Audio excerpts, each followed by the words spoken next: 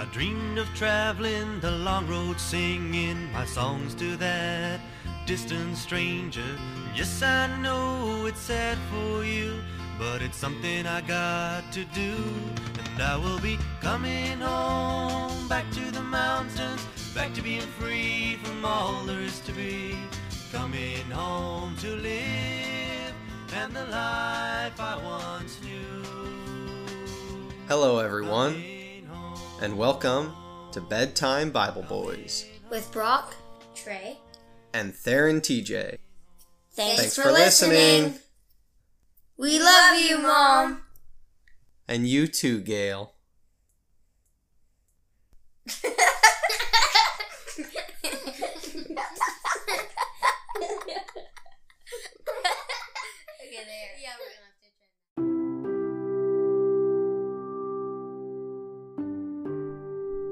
Brock,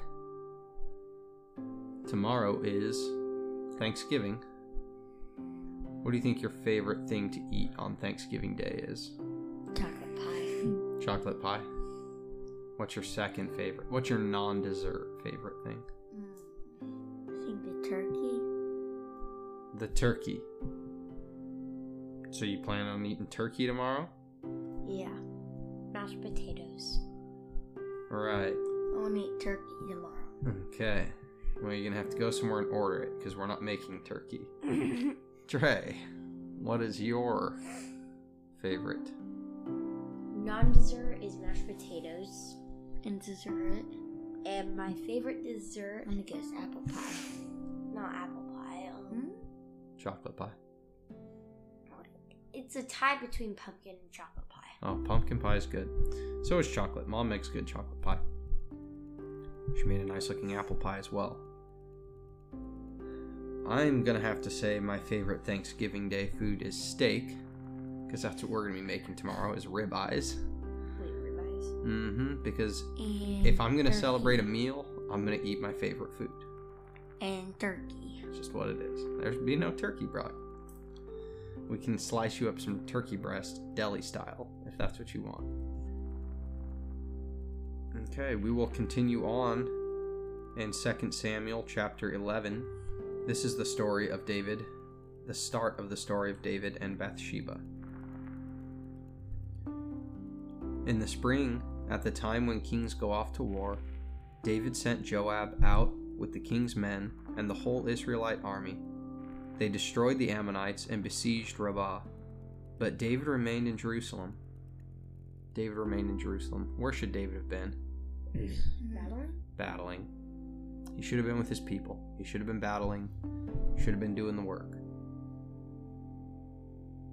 I heard a sermon once. It was by a lady. I can't remember her last name, but her first name was Havilah. Is Havilah. And she talked about we need to realize that as Christians, we are in a war. We're in a war against the forces of evil in this world. We have to realize that every day is going to be a battle. The good news is that Christ has already made us victorious. The difficult or the challenging news is that every day we still have to live this life in the flesh, and there is still evil at work in this world. And that evil is seeking to do three things. Do you remember what those three things are? Steal, kill, and destroy. That's right. Steal, kill, and destroy. And obviously, we don't want our joy or our peace that we have an inheritance to in Christ. We don't want that to be stolen, destroyed. Don't want it destroyed? No, and we don't want it killed, right? And further, there are people who are unsaved, and that's okay. We have to be patient with them. We're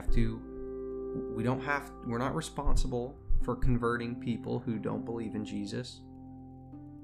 Our responsibility is to testify of the gospel and its power in our life. If that's not enough for somebody else, that's something they're going to have to take up with God. Right? right? All we can do is love them and testify of what the gospel is to us, what it's done in our life. And so we're not responsible. But these people are still, they're going through life. I believe that a majority of them will come to faith in Christ. And I believe that if they ever have the potential to come to him, he will find him. I do not believe that he will let his sheep die, but that he will leave the 99 to go get the one. But there's an evil force as well that wants to kill, steal, and destroy their soul. And we need to realize that there's a battle. And David, in this instance, needs to be in the battle. He needs to realize that there's a battle, which I'm sure he does, and then we need to get in the battle. We can't be standing on the sidelines. We need to get in the battle. We're good players. We have Christ on our side. We belong in the game. We belong in the battle. And that is where we should be. That is where David should have been. One evening, David got up from his bed and walked around on the roof of the palace. There's a quote that is so true. It reminds me of an older generation, something that they would say. The quote is, "It's an idle mind is the devil's playground." Do you know what an idle mind means? They like to play with idols. No, not like idle, although that's a very good interpretation. Idle is like a mind that's not doing anything. When you don't have a clear purpose to what you're doing with your day or what you're trying to accomplish, you're kind of idle. You're like, well, what should I do? And when you start living life without any purpose, you become an easier target for the devil, because you will start listening to the instincts of your flesh. And you know that the instincts of your flesh are at war against the instincts of your spirit when you are saved in Christ. Right? Your flesh is asking you one thing, your spirit is demanding of you the other thing. And when you're idle, when you're just kind of sitting there wondering what you should do, there's a lot of room for the flesh to win. And that is kind of where David's at right now. He's just walking around the rooftop. There's a lot of things he could be doing, but right now he's just walking around the rooftop. And when you're just walking around the rooftop idle, things happen. Like you Fall off, maybe? No, he says from the roof he saw a woman bathing. Obviously, if you see that, you should turn away. You know how we talk about how bodies are sacred? Our bodies are sacred. So are other people's. And really, unless it's your wife or you have a reason, you're a child and you have a reason for your parent, or it's like a doctor situation, nobody should be seeing the sacred private parts of your body. Right? And yet David is watching this woman, and he shouldn't have. He should have turned away. Now, I'm not going to judge him because... This was a long time ago? Well, no, because many men struggle with this sort of thing. Because the Lord made women beautiful, and that's good. That's a good thing. He made them so pleasing to us. And he gave us a strong attraction to women. But it is meant to be contained, so that way we can share it in the true way, in the good way, in the best way, and not throw it away. So I'm not judging him, but he should have looked away. The woman was very beautiful, and David sent someone to find out about her. Guys, this is how sin starts. First, you're bored, and you realize, I'm not happy. I want something to make me happy. You feel deprived, and you want to be happy. And generally, the easiest answer to make you think that you're going to be happy is sin. It won't do what it promises. It's always a lie. Always. It never holds up its end of the bargain. Sin will promise you everything, and when you've given it everything, it will leave you empty. It will never fill you with joy and peace like it promises to do. So David is bored. And he sees a woman. This happens to people.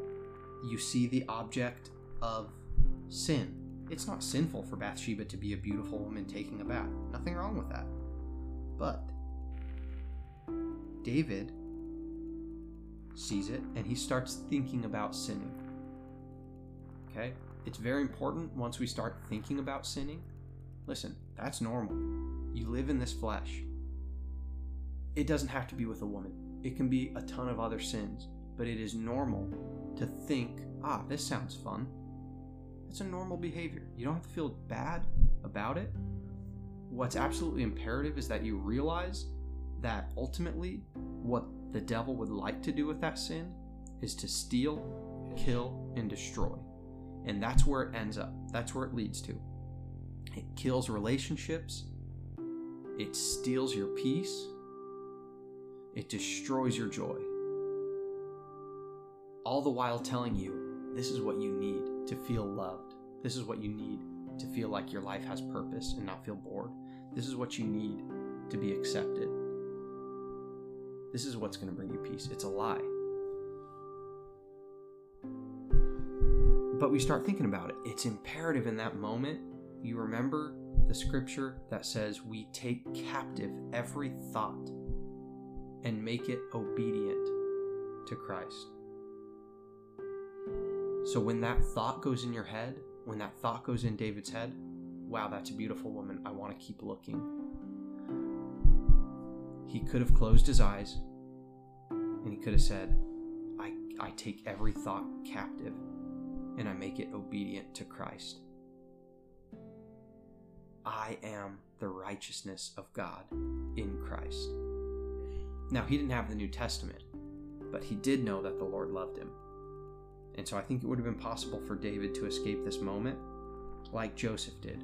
What did Joseph do when Potiphar's wife tried to tempt him? Do you remember? He ran away. He ran. That's what David should have done. David should have dropped what he was doing right then and there. And you know what he should have done? He should have grabbed his armor and ran off to the war. I need out of this situation and I need out of it now. Boys, the Lord challenges us to stand up against sin, to stand up against temptation.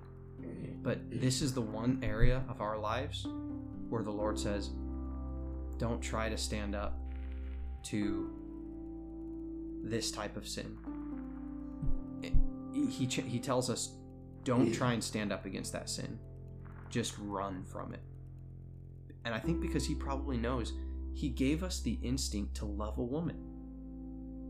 He gave us that. It's the reason we get married and have kids, and the most beautiful things in life come through it. So it's such a strong impulse.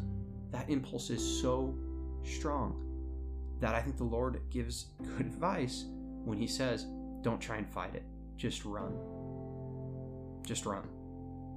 There will be a time and a place for this. David has wives. There's like 6 of them, you know? There'll be a time and a place for this. Now's not the time. Now's not the place. This is wrong. Run from it. Joseph ran, and I think that is so impressive that Joseph did that. Because Joseph, he knew that her husband, the girl's husband, the girl already had a husband, and he wasn't going to commit adultery. Right. That's right. And he didn't even want to be with her. That's correct. You're absolutely right. That's not what he was going to do. He ended up going to prison for it. Remember? But he trusted in the Lord. And even if he would have went into prison and never been released, it still would have been the right thing to follow the Lord, to run from that situation. So we need to take the thought captive, and then we need to run. David didn't do any of that. He saw it, he thought about it, and then he sent someone to inquire about her. Right? So he starts playing more with the idea of sinning. The man said, "Isn't this Bathsheba, the daughter of Eliam, and the wife of Uriah the Hittite?" Then David sent messengers to get her. She came to him, and he slept with her. It says she had purified herself from her uncleanness. Then she went back home. The woman conceived, meaning she became with child, and sent word to David saying, I am pregnant. So this, you talk about kicking into high gear. This problem just kicked into high gear. David sinned. The world's greatest blessing came from that sin, a baby. But it wasn't right. When our sins catch up with us, what's the best thing we can do? Run away. Well, I mean, like, okay, we've already sinned, we've done something bad, and it's starting to really complicate our life. What should we do? Inquire of the Lord. Inquire of the Lord is always a good response. And what do I always challenge you guys? If you do something wrong, what do I challenge you to do? Try again. Apologize. Yeah, try again. Apologize, really. Be honest. Confess to it. I did this. It was wrong. It doesn't necessarily mean that everything's going to go away. There still could be some problems, right? There's some consequences in this life for bad behavior, but you're going to live a true, honest life of authenticity, and you're going to recover. If you're honest, you're going to recover. Because when we're honest, we've talked about this, it brings those ugly weeds that are growing in your life, it brings them out into the light. And Trey, what do weeds do when you bring them out into the light? They smother up and die. Yeah, that's right. They just die. They just die. So whenever we find that there's a dark place, kind of a shadow self, is the way it's been called. Weeds grow a lot. Oh, yeah, weeds, it's a metaphor, Brock. The metaphor is that think of sin as like weeds growing. And when you put those weeds out in the dark, God, they just grow. And they grow. And it's so natural with sin. It's so natural to hide it, to not talk about it. But I hope you boys know, it doesn't matter. As you grow up and you feel these impulses to sin, and maybe even struggle with sin, it doesn't matter how embarrassing it is. You can always come to me and say, Dad, this is what I'm dealing with. Do you have any advice? Because I promise you, you're probably not going to tell me anything that I haven't dealt with to some degree. Okay? Nobody's perfect. There might be a lot of people who say they're perfect and who make you feel bad for the, things and temptations that you're struggling with. But they too have dealt with a lot of evil stuff. And the Lord even said that if you fail to keep one part of the law, then you fail to keep all of it. If you're guilty of even one part, then you're guilty of all of it. So you boys should know that you have a safe advocate to come to. Now, if you come to me and tell me that you're doing something wrong, I am going to tell you it's wrong if it's wrong. But I'm going to tell you, I've been there too. I've done that, or I've dealt with it, or I've felt that before. And I'm here to support you in overcoming that. And if you overcome it right away, I'm here with you. And if it takes you your whole life to overcome it, I'm here with you. I'm not going to depart from you. I'm not going to reject you. I'm always going to be with you to fight. And if I tell you something is wrong, it's because I love you. I'm rejecting the temptation. I'm not rejecting you as my sons. Ever. Understand that? Yes. And the Lord has shown me that same love. He's been patient with me. I've dealt with things that are totally evil, that people would look at and say, you are totally evil. And the Lord would look at those things and say, those are totally evil, and you deserve death, and you should stop doing those things. But I love you. I love you too. I'm going to be patient with you as we work through this together. Okay? That's what's going on here. And we only got through 5 verses. We'll talk about this more tomorrow. I want to take time with this one because we've talked about how many victories David has and how well he's done in his life. And this is the humanity of David. And the truth is no matter what we've accomplished for the Lord, we all, till the day we die, we are going to struggle with the flesh. And if we think we're not struggling with any sins, then we're probably struggling with pride. And as a friend of mine put it, those were the only people that the Lord really, really was harsh, or Jesus was really harsh with when he was on this earth. Anybody else, they could be caught in any kind of sin, and Jesus was pretty compassionate, pretty gentle with them. But he was not compassionate with the people who struggled with pride, who thought that they were better than everybody else and thought they were doing everything perfectly. Those were the people that Jesus really was more upfront and more firm with. Okay? So I just want to go through this because it's just such a important thing for us to understand, and we can learn to inquire of the Lord and trust him and avoid the loss of joy and peace that comes with a sinful life. We are hidden in Christ. We are the righteousness of God in Christ. And even if we repeated the sins of David with Bathsheba, we wouldn't lose that standing in Christ. We never lose it, no matter what. But he knows that if we want to experience the joy and peace that he has died to give us in this life, we can't be tangled up in some of this other stuff. It's going to rob that from us, because it comes to steal, to kill, and destroy. You guys all right? Yes. Okay. Well, that is it for tonight. Appreciate the conversation. And I love you boys. I love you too. You guys are good kids.